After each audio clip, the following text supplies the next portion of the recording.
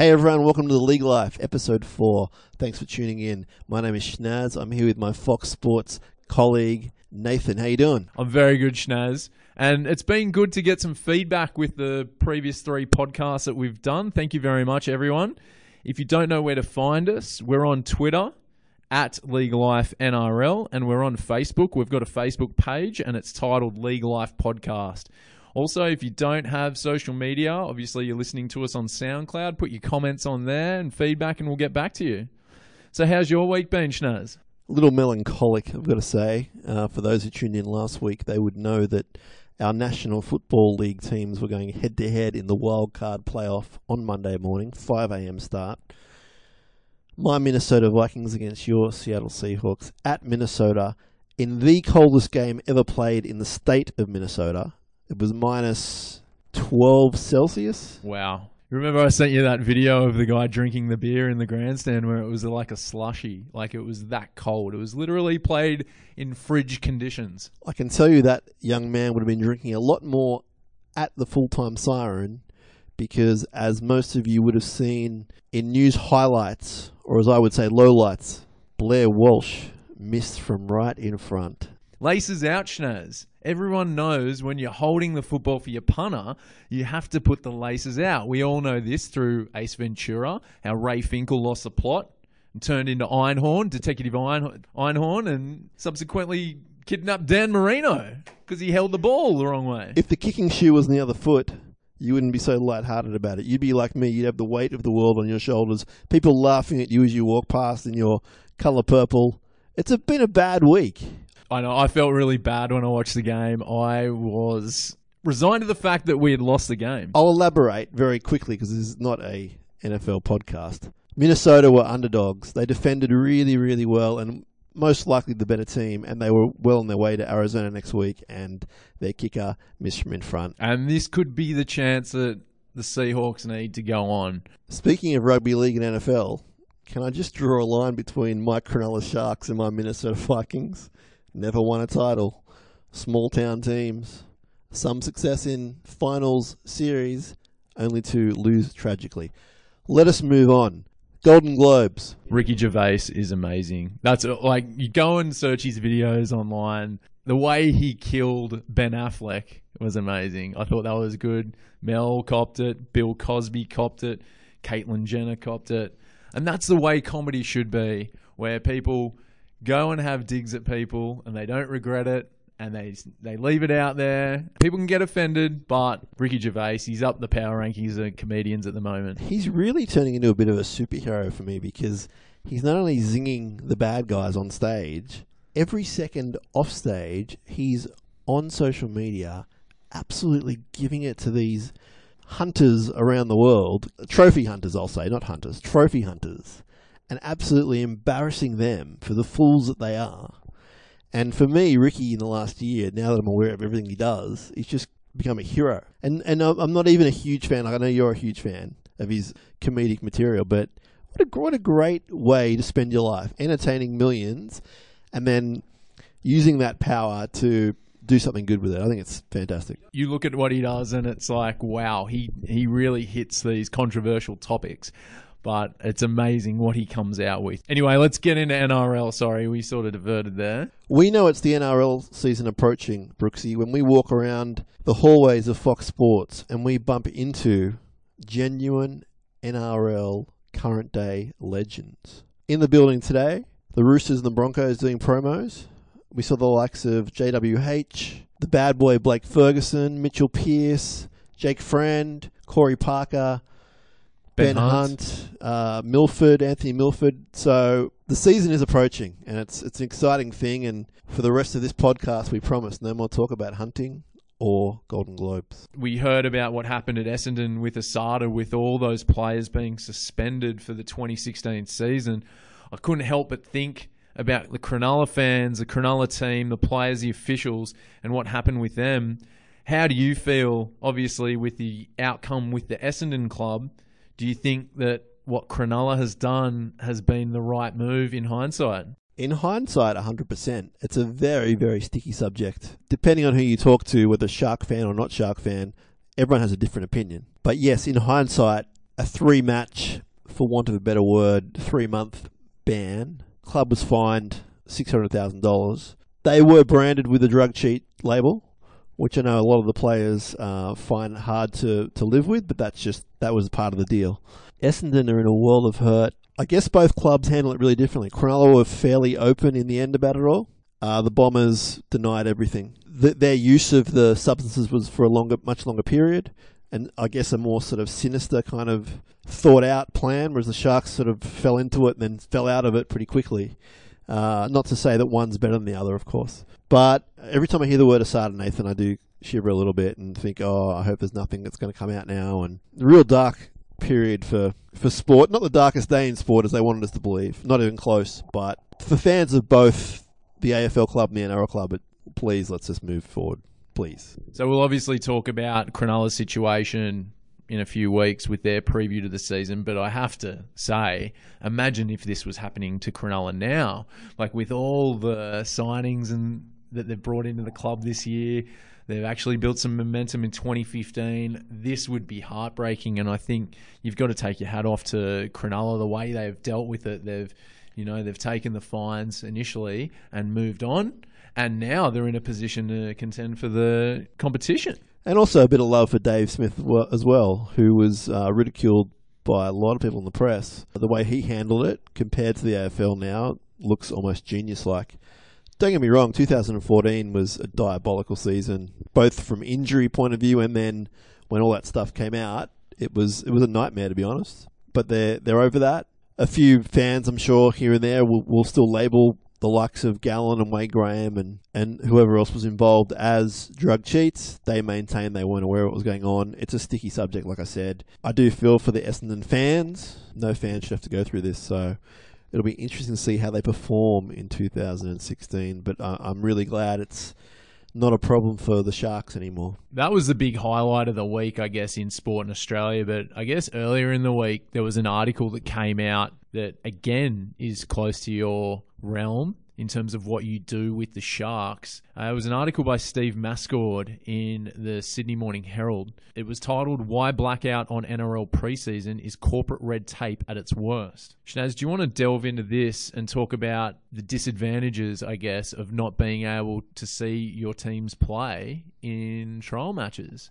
Essentially, the story was highlighting the fact that at the moment, in 2016, the NRL will not let clubs stream their home trials, and I guess for the away teams to be shown as well, obviously. Channel 9 have the right to broadcast the preseason games they want to, and Fox as well have that in their contracts. But when you mentioned what I do with the Sharks, I have a separate podcast called the Sharkcast, and my friend Newman and I, we do a weekly podcast, and we were pretty much locked into call the Manly Cronulla trial match on February 14, as a bit of cross promotion for us and also the club. A very light-hearted call. We're not commentators, but just have a bit of fun and promote the club. But then we were told it wouldn't be possible because of this contract situation. The latest I've heard is that the clubs are fighting it, so there might be a chance that they will stream trial matches throughout the various clubs. Last year, West Tigers Cronulla had a very successful one from Campbelltown Stadium, where a couple of their ex-players called the game, and they expected around 5,000 people to tune in, and by all reports, it was something closer to like 50 or 60,000 people, and everything crashed, and only a few people ended up watching it because it was just so in demand. And teams like Melbourne have streamed for a few years now their matches, and we're not talking about high-quality broadcast here. We're talking about a camera or two in the stands. You may have a commentator or not. The clubs don't get anything out of it, really. It's for the fans. That's why it comes across as so narrow-minded by the NRL. So hopefully there will be some change in that story. But at the moment, unless you're watching Auckland Nines or maybe the Charity Shield, you're really not going to see too much of your preseason. There's so much to think about now with fantasy and betting that you want to sort of have a look and gauge your team and work out what players you want in your fantasy team. From what Steve's written in his article, it sounds like it's still very cloudy in terms of what people can and can't do. And hopefully this obviously clears it up for future seasons. I can't see how the St George Illawarra member who pays hundreds of dollars every year to watch his beloved team play not be allowed to watch a trial match. It's not like, as I said, the clubs they're not going to profit from it. People aren't going to rush through the gates if there's no broadcast of it. I don't get what the NRL are going to achieve out of this.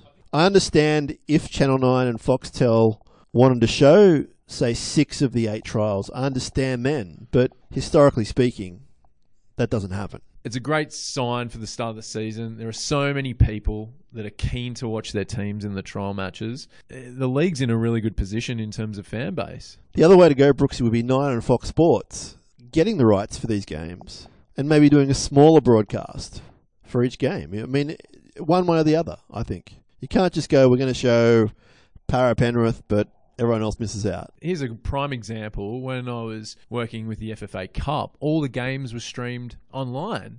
And you would have to watch it through YouTube or through clubs' websites.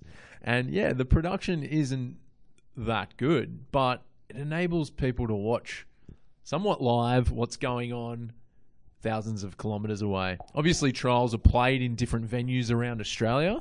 Dragons, for instance, are taking a game up to Queensland, or they're playing up in Queensland, one of their trial games.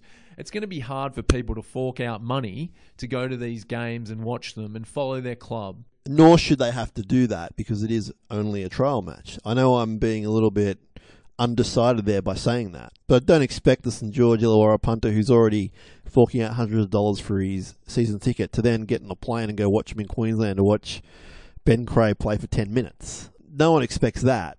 This is 2016. I want to watch a trial match online. It's not a big deal. Well, if they're not on TV this year, Shinazz, I guess we'll be following the Twitter feeds of people at the game and enjoying our texts. That is also a fun way to do it.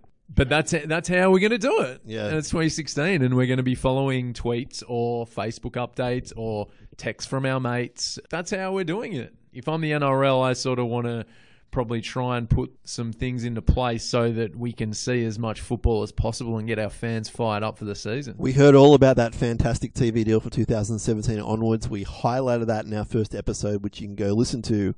I would like to see that professionalism thrown into a little bit of the preseason. I'm not saying preseason's a huge deal. I'm saying as a punter, I have the right to see it. We're still previewing teams that didn't make the finals last year. This episode will be dealing with 4 clubs: the Warriors, Para, Penrith, and Canberra. And we're going to start off across the ditch with the Warriors. Shinazz, how did you see them perform in 2015? It wasn't a very good finish. They're going fantastic until Sean Johnson went down, unfortunately. There's been a lot of seasons where you think the Warriors are going to go all the way, and obviously they've gone close a few times now in their short history. But last year they were looking pretty good. Johnson was on fire. Chad Townsend was playing well. They were combining really well. Chad went really well with Sean Johnson. When he had to steer the ship himself, they all kind of sank, shall we say. But, you know, that was towards the end of the season. They lost their last 8 games of the season. And I looked at some of the stats. I think 5 of the 8 games they lost by 14 points or more. Yeah, it was almost like they knew what the writing on the wall was when Sean went down. He is that important to them. There's a new superstar joining the crew, which we'll get to, which might ease the burden a little bit of Sean. But I'm expecting some big things of this team this year. Well, let's go through the gains for this season. So, from Cronulla, from your team, they got 2 players, Blake Ashford and Jeff Robson. This one is amazing. I didn't even know this had happened until a couple of weeks ago. Ali Lauatiti is coming back to the Warriors from Wakefield. You missed that headline. Oh, I'm so excited. The king of the offload. He was last in the NRL in 2004. Oh, he's 113 years old, but I'm really looking forward to seeing him play. He's played over 400 first-class games. Really? 294 in the English Super League, and he played 115 before leaving. He's 36 years old. Is he 36? He's 36. He's possibly the oldest player in the league now. I bet you he's still got that baby face, though. I'm a bit excited. I don't know. Like, I guess playing nearly 10 seasons in the Super League, and he's coming back for a swan song, probably. Isn't that beautiful? He's come back to his hometown, his home team. I'm expecting big things of this team, so that is a really, really good recruit. 2 big signings. I really like these 2, and one of them is definitely the biggest signing of the off-season. Isaac Luke from South Sydney and Roger Tuivasa-Sheck from the Roosters. I'm now even more excited because I don't have the ins and outs in front of me, and Some of those names had escaped my memory. I'm getting a little bit older. That is some serious recruitment from the Warriors. They're definitely two players that are going to improve their squad. I looked at a few stats with regards to the signing of Luke. When you first think of Isaac Luke, you think of him getting out a dummy half and creating that, really working that gap up the middle through the forwards, really laying down a platform. The Warriors made the third fewest runs out of dummy half last year. So now with that pack, I think, and we'll go through the pack a bit later, it's a very solid pack. I think off the back of them, having Isaac Luke in the middle of the tackle count, running up the middle, with only 8 interchanges now this year, this could be exciting times for Warriors fans. I don't want to labour the point too much about Ali Lauatiti, but if he and Isaac Luke are at some time in the game going to be in the same pack, that's a lot of creativity in two players. Not to mention two pretty tough guys as well. And I haven't even started touching on the other recruit, Roger Tuivasa-Sheck. I can't wait for that sort of touching. What a player. You got me there, Shinazz. I've lost the plot. It's an official plot loss. Mark that down as the first one for the season. Is it a step? Is that what he does? That little thing he does? It's a shimmy. It's a shake. Oh my God. It's a Tuivasa shake, isn't it? I think that's what they were calling it. Look at these numbers from last year. So he led the run meter count. It was an NRL record since we've started counting meters. It was 1,600 meters more than the next best player, Jesse Bromwich.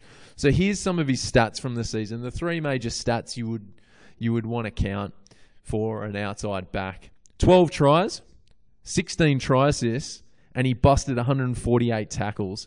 He had 46 tackle busts and 9 try assists in the last 7 games with the Roosters. Can we get like Marty McFly, make like a tree and leave and step back in time? Can you remind me about the contract situation? Obviously, he wanted a lot of money. It was early in the year, at least in the first quarter of the NRL season when they announced he was going. So maybe the Roosters, did they not see the full potential? Oh, I think they saw the potential. I don't think that's the case. I think the money that was offered from the Warriors was too good to refuse from him. I think he did refer to that in his statement when he did sign with the Warriors. And you're sort of seeing what the Roosters are doing now. And, they've signed a couple of players here and there. And you're like, well, you should have probably thrown a bit more money at him to keep him there. Tuivasa-Sheck's contracts as per zero tackle. Great place to have a look at all your depth charts and your contracts. They've got him down 3 years, 850,000. So I think that's money well spent. And there was a couple of other signings too. Liggy Sal from Manly and also Hanari Wells from the Roosters feeder club, Newtown, I believe. Their losses, there's quite a few losses, obviously, to get the likes of Isaac Luke and Roger Tuivasa-Sheck. They've had to let go of a few people. Brad Abbey, an up-and-coming player from the under-20s team, has gone to the Bulldogs. That should cover the salary cap exactly, right there. We go. We're covered. David Barner. Glenn Fishiahi's gone to Rugby Union. As we mentioned last podcast, Nathan Friend's gone to the Titans. The Dragons picked up 2. They picked up Saliva Havili and Sebastian Ikahihifo. We've also got Nagani Lamape, Api Pilrangi went to Rugby Union, Dominic Peru, Sam Rapira, Sam Tompkins went back to the English Super League, and Chad Townsend went back to the Sharks. I guess Tompkins there is releasing a lot of money. That's almost a direct swap, potentially, as far as the money goes, the fullback position.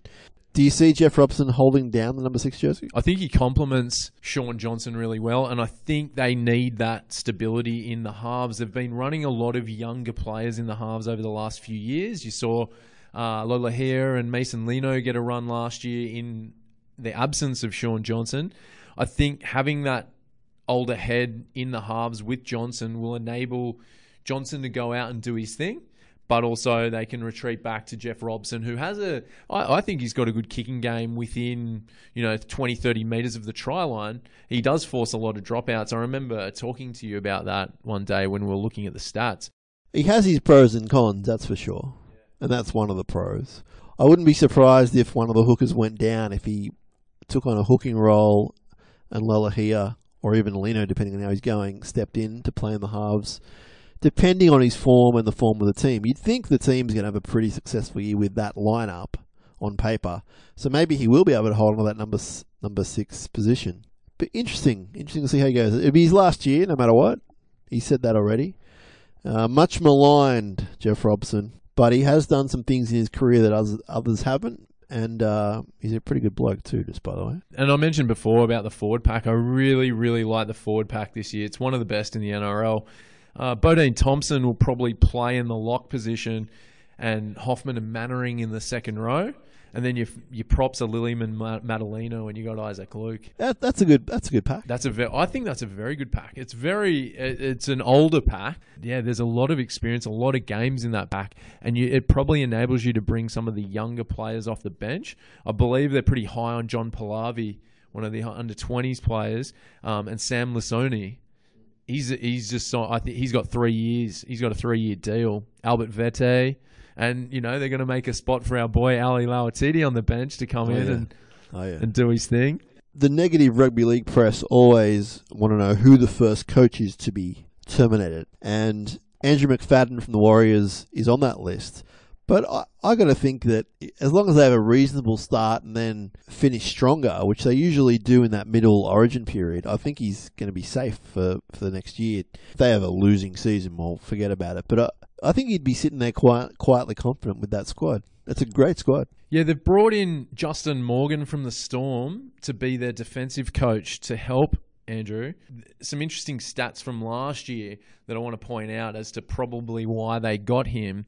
The Warriors conceded the most line breaks last year, so that was obviously a concern, their defence. They gave up a lot of points. And they had, in terms of conceding points, they were the third worst, conceding 24.5 points a game.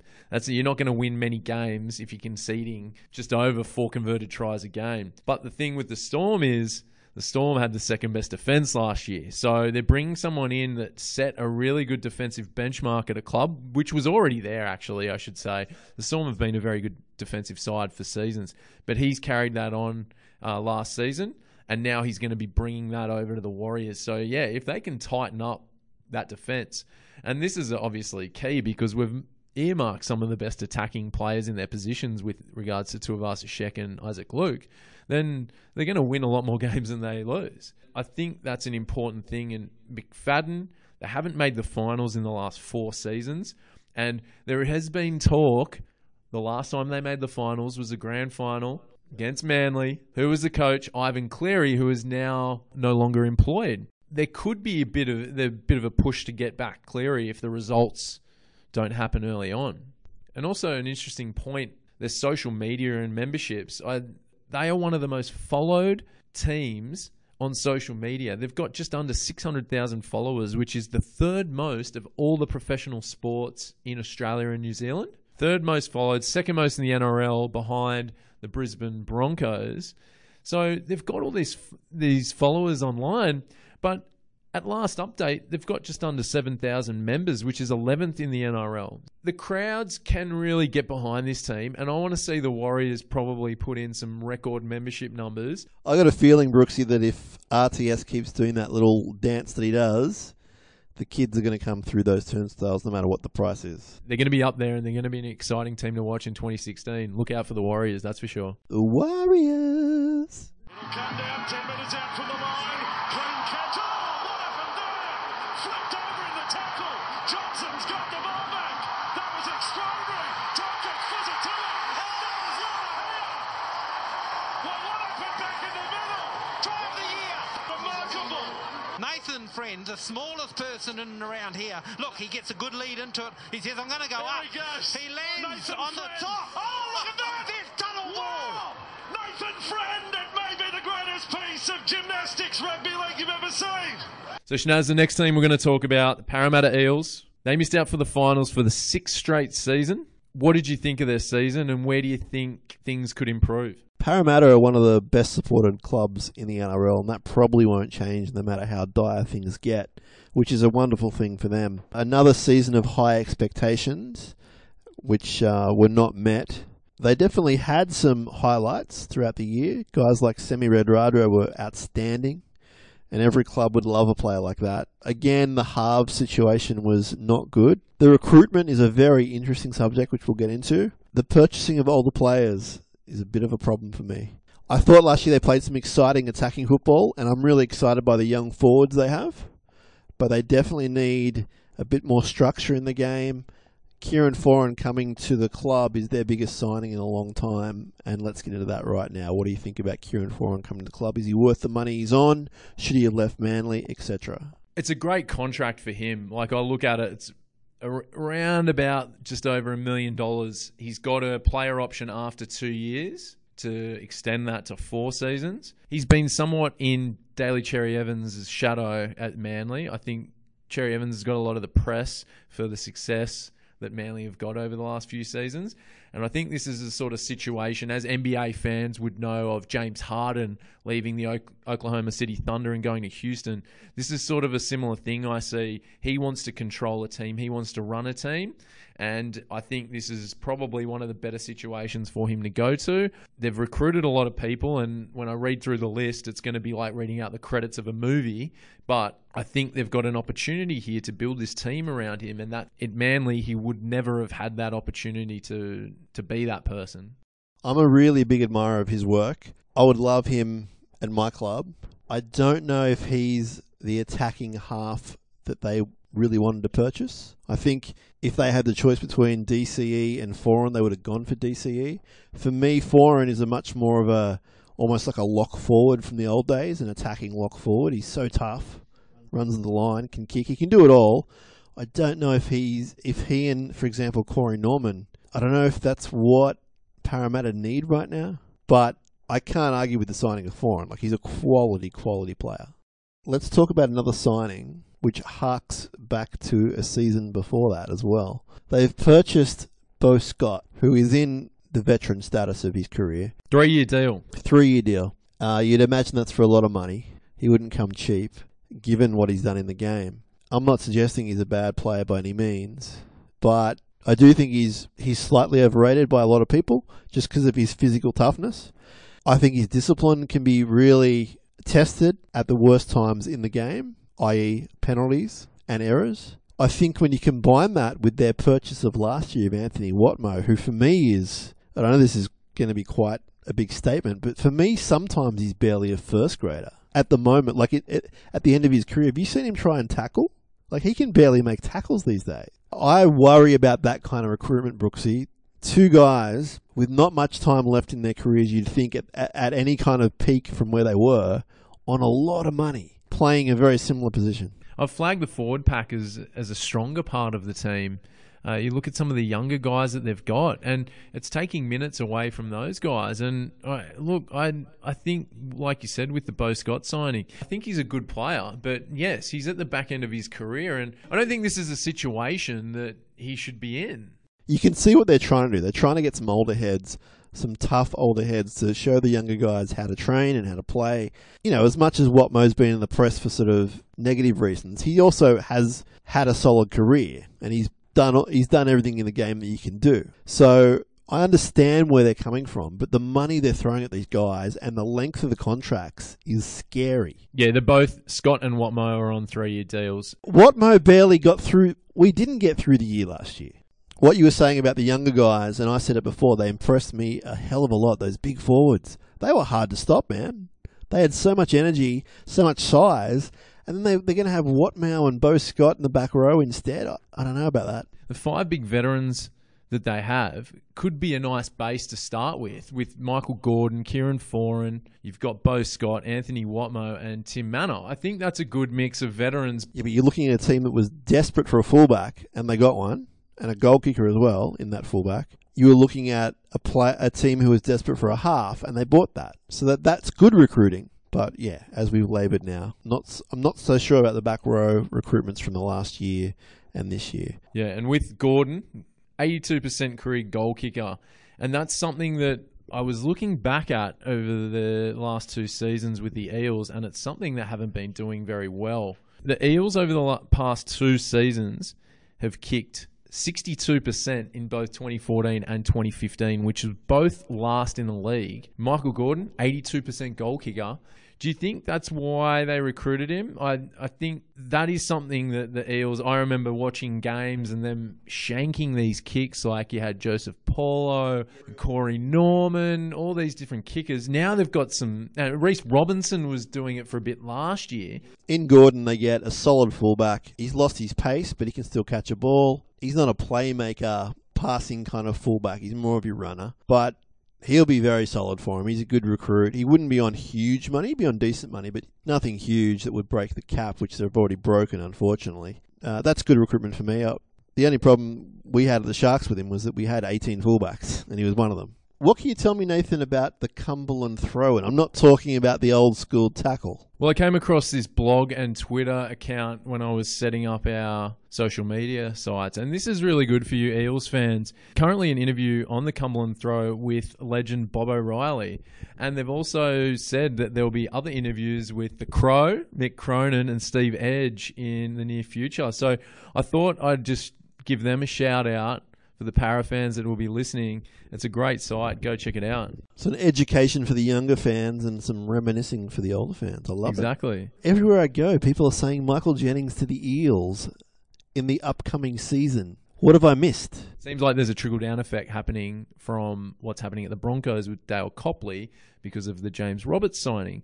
It seems as though the Roosters want to try and offload Michael Jennings to the Eels so that they then can take on Dale Copley. It's funny that this is all happening after they did cop a salary cap fine last season of nearly $500,000 for exceeding top 25 and second tier payments. For them, it would be great to have a player like Michael Jennings.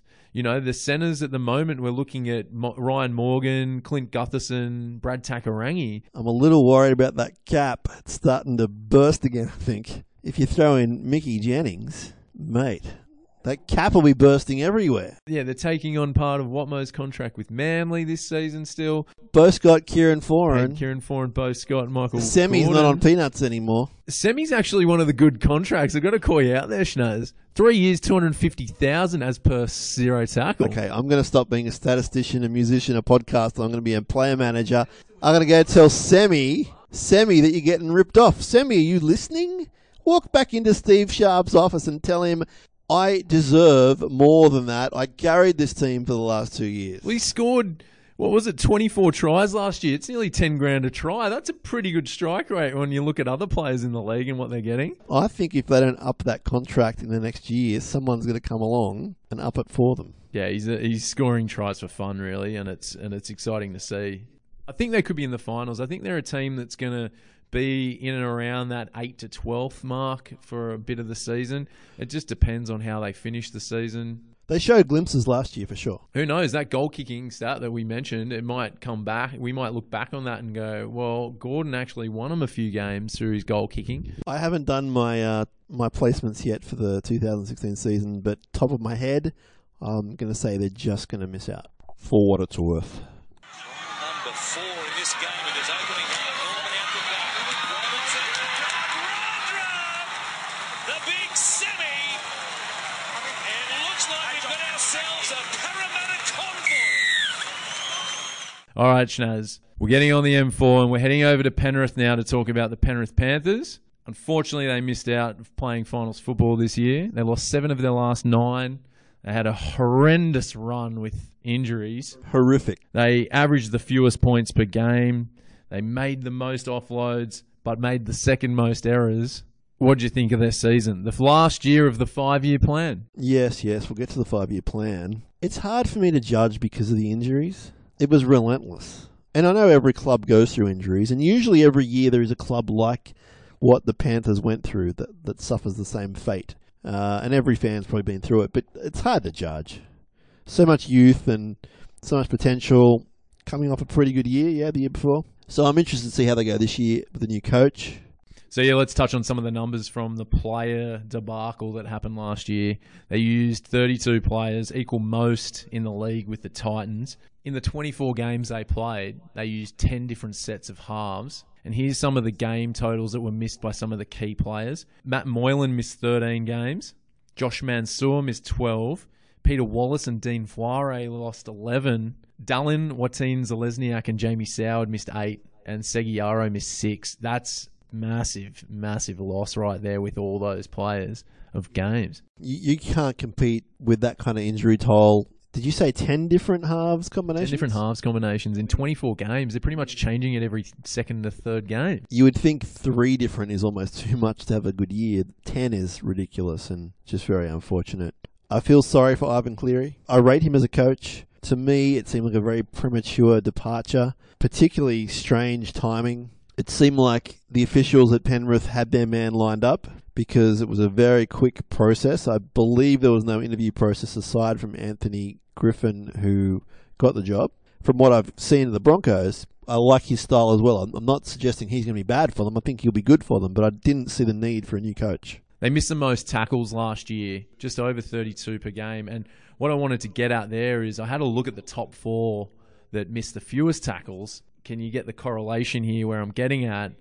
Broncos missed the fewest with 20.4. The Roosters were the next best. The Storm were the next best, third with 21.5. And the Cowboys were 4th. Were they not the 4 teams that were vying out for grand final positions in September? The difference there, Nathan, is vast between Penrith and those clubs. That would suggest that a change was in the air. It's going to be interesting to see how they improve this year under a new coach and with, you would hope, way less injuries. And there was also a swing in results for the Panthers. 2014, when they did make the semi-finals, they were 10-6 in games that were decided by 12 points or less. Last year, 4-9. So they didn't convert those close games into wins as much as they did the previous season. That's important when it comes down to whether you're playing finals football or not. All right, let's go through some of the players that have come and gone over the off-season. They've got Sitaleki Akuola from the West Tigers, Ben Garcia from the Catlins, Andrew Heffernan from Canberra, Peter Hiku from Manly, Tamare Martin from the West Tigers, Suia Matangi from the Warriors via the Roosters, and Trent Merrin from the Dragons. Okay, so you started off a little bit light there, but then you got me with some heavyweight. Trent Merrin is obviously the pick of the bunch there. 133 NRL games. Probably a little bit underutilised by your Dragons towards the end of his career there. You know how hard it is for me to like a Dragons player, but I actually really, really liked his work. And I thought that he's a big minute player, and I think that was very limited for the last 2 seasons at the Dragons. Yeah, the Dragons had that awful start. And I remember the press really got on the back of Mary. It was like, why aren't you playing this guy for most of the game? He was coming off the bench. We lost those first 2 games.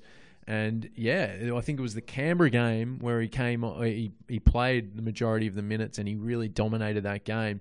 And I think that was a big reason why he did come to Penrith. He wanted to play football. He wanted to start and he wanted to play most of the game. I think if he can control his weight, that there's no reason why he can't be close to an 80-minute player. Like he's agile for a big fella, a lot of skill. He's tough. That's a great buy for the Panthers. Peter Hiku's a really good buy. He's a talented young fella. He's versatile somewhat in that back line. Speaking of that back line now, Shinazz, you add Peter Hiku to it with already that young talent that they've got.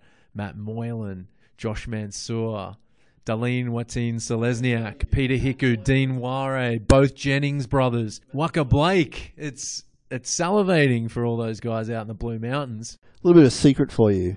Matt Moylan and Josh Mansour, 2 of my favourite players in the NRL. Scoop from the pod. The other scoop that we're going to talk about via the West Tigers is the exciting playmaker half, Tamare Martin. Now, I got a feeling the Tigers are going to regret losing him. Yeah, I think he's definitely going to put pressure on Soward and Wallace this season. And also there've been talk recently that Matt Moylan's been training in the halves as well. So they've got a bit of depth there in the halves for this season, barring injury.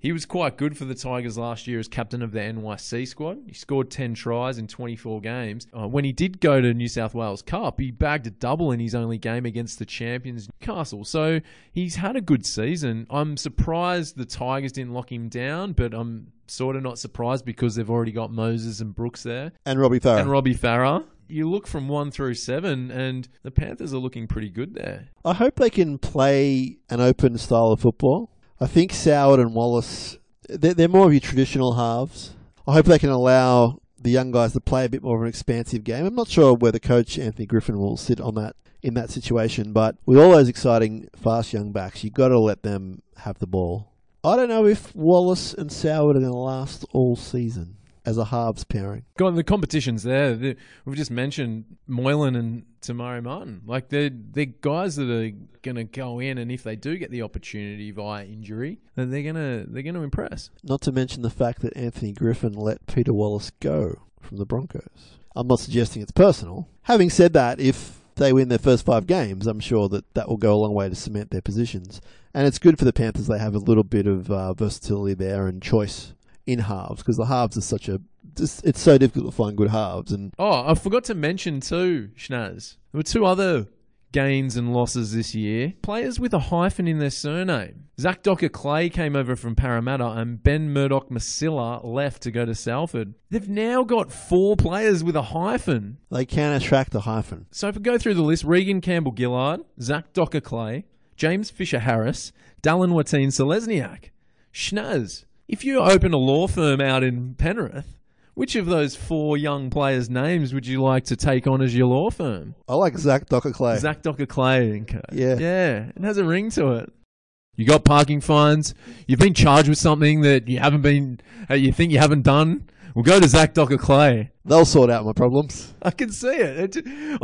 Even Regan Campbell-Gillard has a good ring to it. Regan Campbell-Gillard would be like litigation law, I think. Yeah, a lot of yes. a lot of the high-end sort of lawsuits, yeah. I would go with Regan Campbell-Gillard. I want to do the litigation. That's where the money's at, Shinazz. Okay. Yeah, definitely. But yeah, it was a funny thing that I found. I don't know if Gus is going to throw a hyphen in here, like call himself Phil Gus Gould or something like that. But it's an interesting little tidbit from the Penrith roster. Now let's talk about Gus Gould for a second. And listeners, go with us here, all right? Just come along for the ride. Brooksy, who does Gus Gould remind you of? Well, I was watching Friday Night Lights recently, and I couldn't help but think of the similarities between Gus Gould and one of our favourite characters from the show, Buddy Garrity. I don't know if it's the championship ring that they both wear or that they're big celebrities of all sorts. Both teams called the Panthers. You know, they're both very overzealous characters. Gould with his origin and his pre-game speech and the rules. And obviously Buddy with his selling cars and his love of the Dylan Panthers. I don't know what it is. They're both the face of the team. They're bringing in players. They're a bit like getting money into the squad. Both charismatic and love the microphone. Remember when Buddy gets up and starts commentating on the Spanish language radio station in season 4? Like I don't know. I can really see some sort of similarities there, Shinazz. What do you think? Our listeners probably aren't aware of this, Brooksy, but I'm a pretty big Friday Night Lights fan myself. Here's the guard and football, and 10 years from now, Street, good friends, living large in Texas. Texas forever. Let's go out there and touch guard, boys. Penrith forever. Do you reckon Gus does similar speeches out there? I think you're on the money with your comparison, Nathan. I'm really impressed by it. You impress me on a daily basis here at Fox Sports Stats in Artarmon, Sydney, Australia. But I got to tell you, that is a fantastic comparison. If you haven't watched Friday Night Lights, the TV show, and you like sport and a bit of drama, we thoroughly recommend you watch this show. Get to know Buddy Garrity, and you may see some Phil Gould in him. There's rumours that Gus is going to wind up his stay at the Panthers the next year or two. I guess citing that the job is done, so to speak. He's had a pretty big impression on that club. I'm pretty impressed with him. I wish that my club at certain times had someone like that come in with that big broom and that idea about the 5 years, which I don't even think he even said that. I think someone else made that up. But that long-term plan of having juniors coming through. It reminds me of John Lang, how he used to play all the Sharks juniors, and then finally they had a great run at winning a premiership. They didn't do it, but great memories. And I think it's a really, really smart way to play your football. Yeah, they do, in their roster, have a lot of good young players, and that's going to be the strength for the Panthers next season.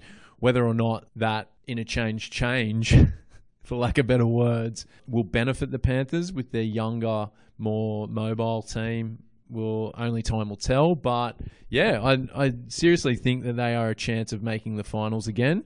And not only just making the finals, but shaking things up a bit. What do you think, Shinazz? They definitely have the talent.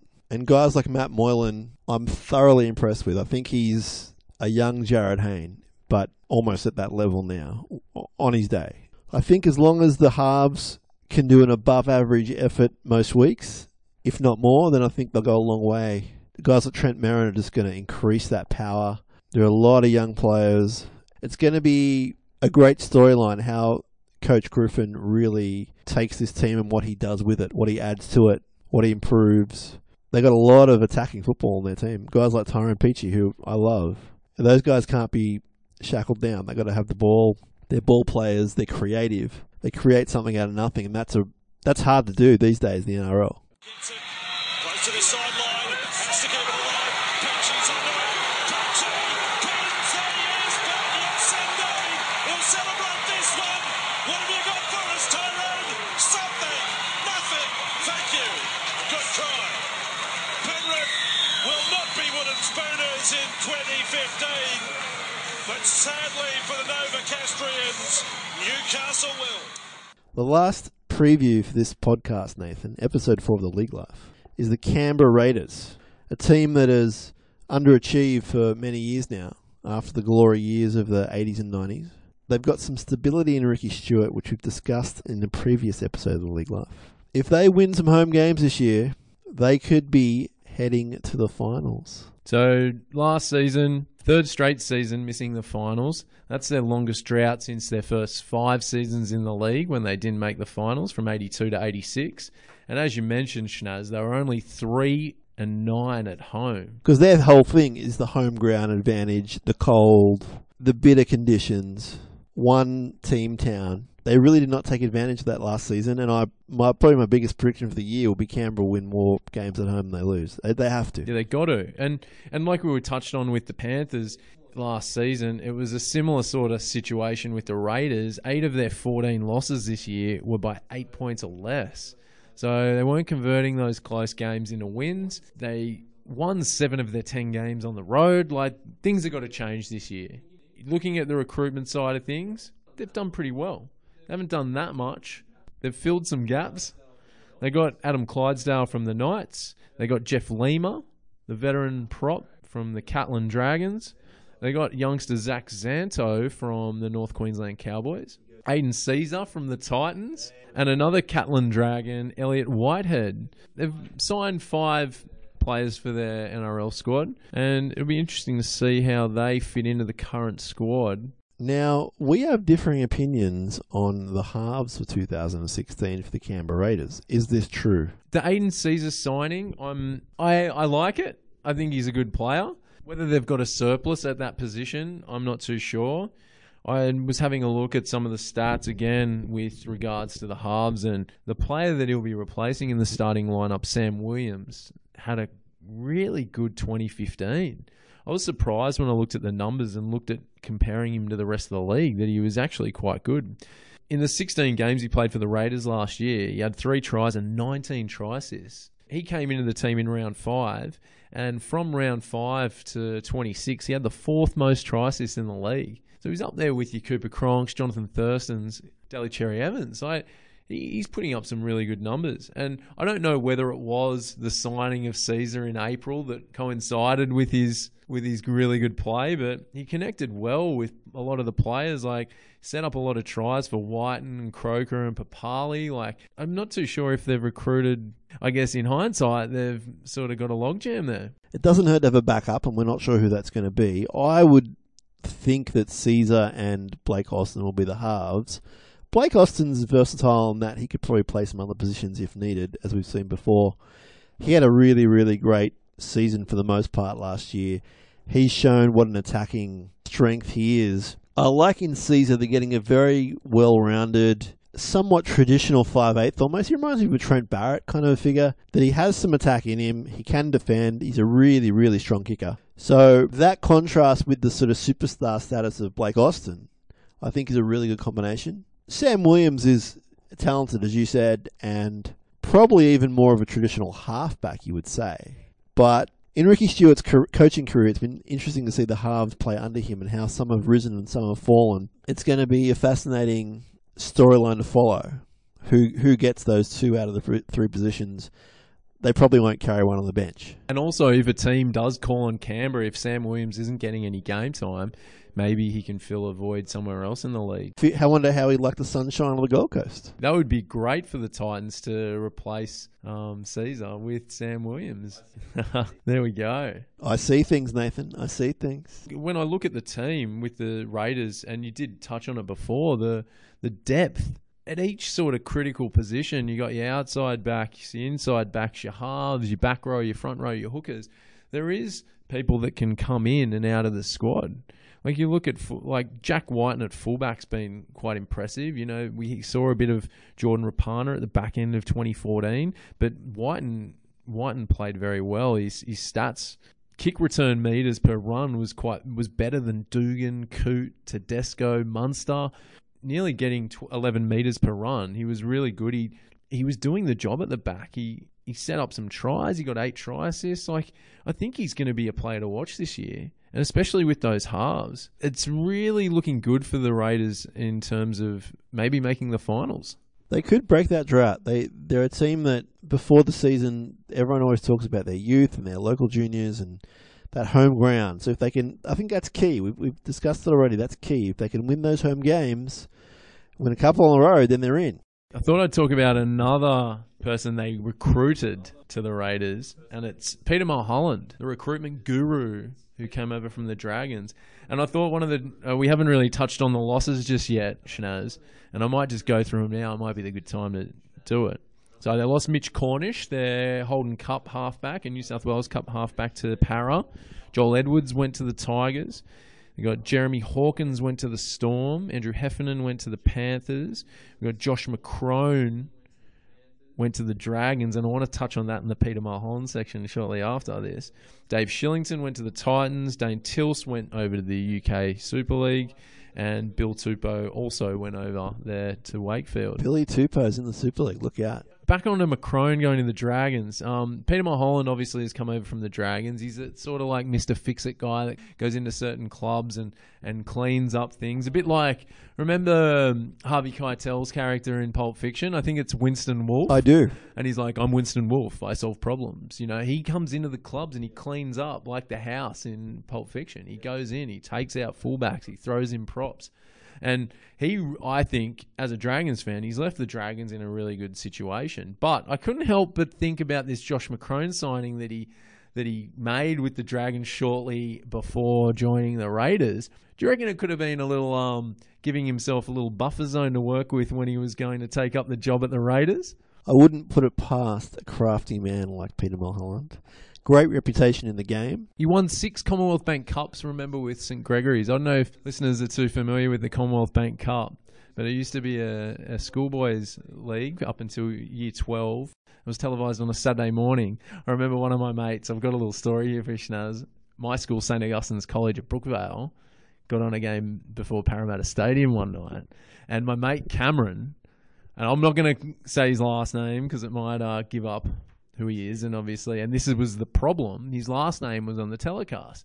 And in a tackle, his pants got pulled down. Shortly after the game was shown on Saturday, his home phone got a couple of calls, and they answered it, and it was this guy going, "Oh, I saw your ass." He got this prank caller. A punter got his surname from the coverage. And looked up the white pages and looked in the area, and yeah, I think he got these calls. It's sick, but it's sort of funny when it's not you. We had a bit of a laugh about it. And then he gave up the game of rugby league. And he gave up the game of rugby league. But I thought I'd just mention that. That's but crazy. Yeah, it was quite funny when we heard the story back at school the next week. He won 6 Commonwealth Bank Cups with not your friend Cameron. St Gregory's, not Cameron, Peter Mulholland. He coached the Western Reds in 95. He actually took them to 11-11 in their first season in I think it was back then the Australian Rugby League. And he's bounced around clubs. He went to the Bulldogs. He went to the Panthers. He was director of recruitment at the Panthers. Second year they won, 2003, in his tenure there. I think I might buy the Dally M Player of the Year, Preston Campbell. Yeah, there you go. Great recruitment. And where did he come from, Shinazz? Well, don't... This is another podcast in itself. Don't get me started on Chris Opes Anderson. Don't.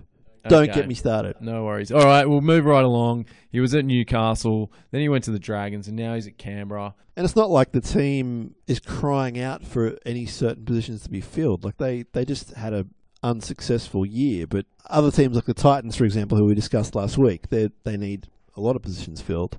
Canberra are solid all over the park. It's just a matter of putting it together and getting some wins. I think what they're building there is going to be a team that will challenge for the finals. And we did talk about Ricky's contract situation and how it's been extended.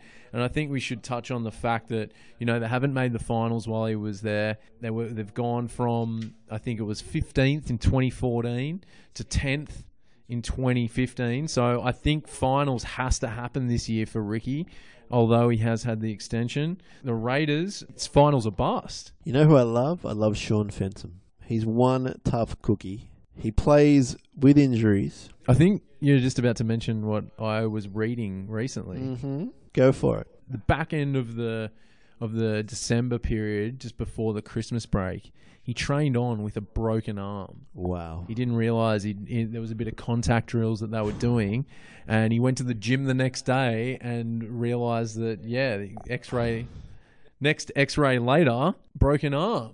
And it's not the first time that he's played on through these sort of injuries, is it, Shinazz? It is not. I'd like you to elaborate for all the listeners who are unaware of the situation. 2013, he played against the Titans after breaking his wrist the previous round against the Panthers. Still made 55 tackles, probably. With one arm, one tucked in. Imagine if he had two. One arm tucked in at the back and one arm just wrapping around.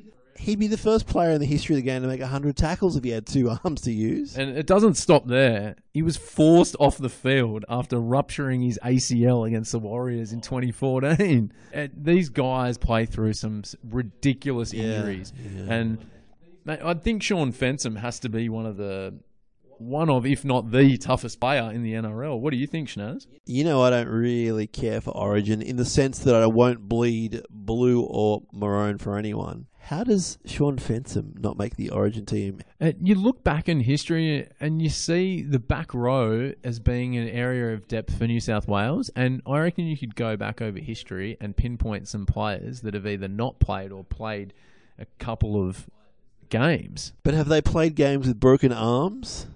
I don't know. You know, rattling off his CV of injuries. Origin-like player. Well, we've got to ask the question. There's some interesting players out there that haven't donned on the blue jersey or the maroon, I guess, in recent years. But we're all about the lime green, baby. We both love Paul Vaughan, the prop who sometimes comes off the bench as well. He's got a heck of a future in front of him. You keep going. Josh Papali, he would want to have a big start to the season. Kevy Walters has said that Dylan Napa's hot on his trail for his bench position. So, you know, he's going to be going full steam ahead from round one. They've got Shannon Boyd. They've recruited Jeff Lima this season. They've got Frank Paul Nualasala. Soliola in the back row as well. Elliot Whitehead. It's meant to be a bit of a tough nut. Their pack's pretty solid. You're starting to lead me to think, Brooksy, that they might be breaking that finals drought this year. Des Hasler he thinks they're the danger side of 2016. Now, why is Desi talking about other teams? Desi Deflection Hasler is obviously trying to take away from what's going at the Bulldogs. He does this all the time. And I remember reading this article from John Tuxworth at the Canberra Times and had a few quotes from Jared Croker. And he's saying, Desi's pretty good at throwing the buck onto someone else, isn't he? He's probably just covering for his own team there.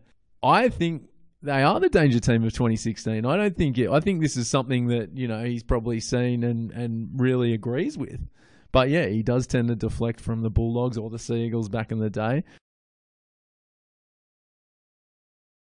To give Canberra another set that starts on the 10-metre line. Away goes to Austin. Nice pass out in front. Left foot step, got Austin.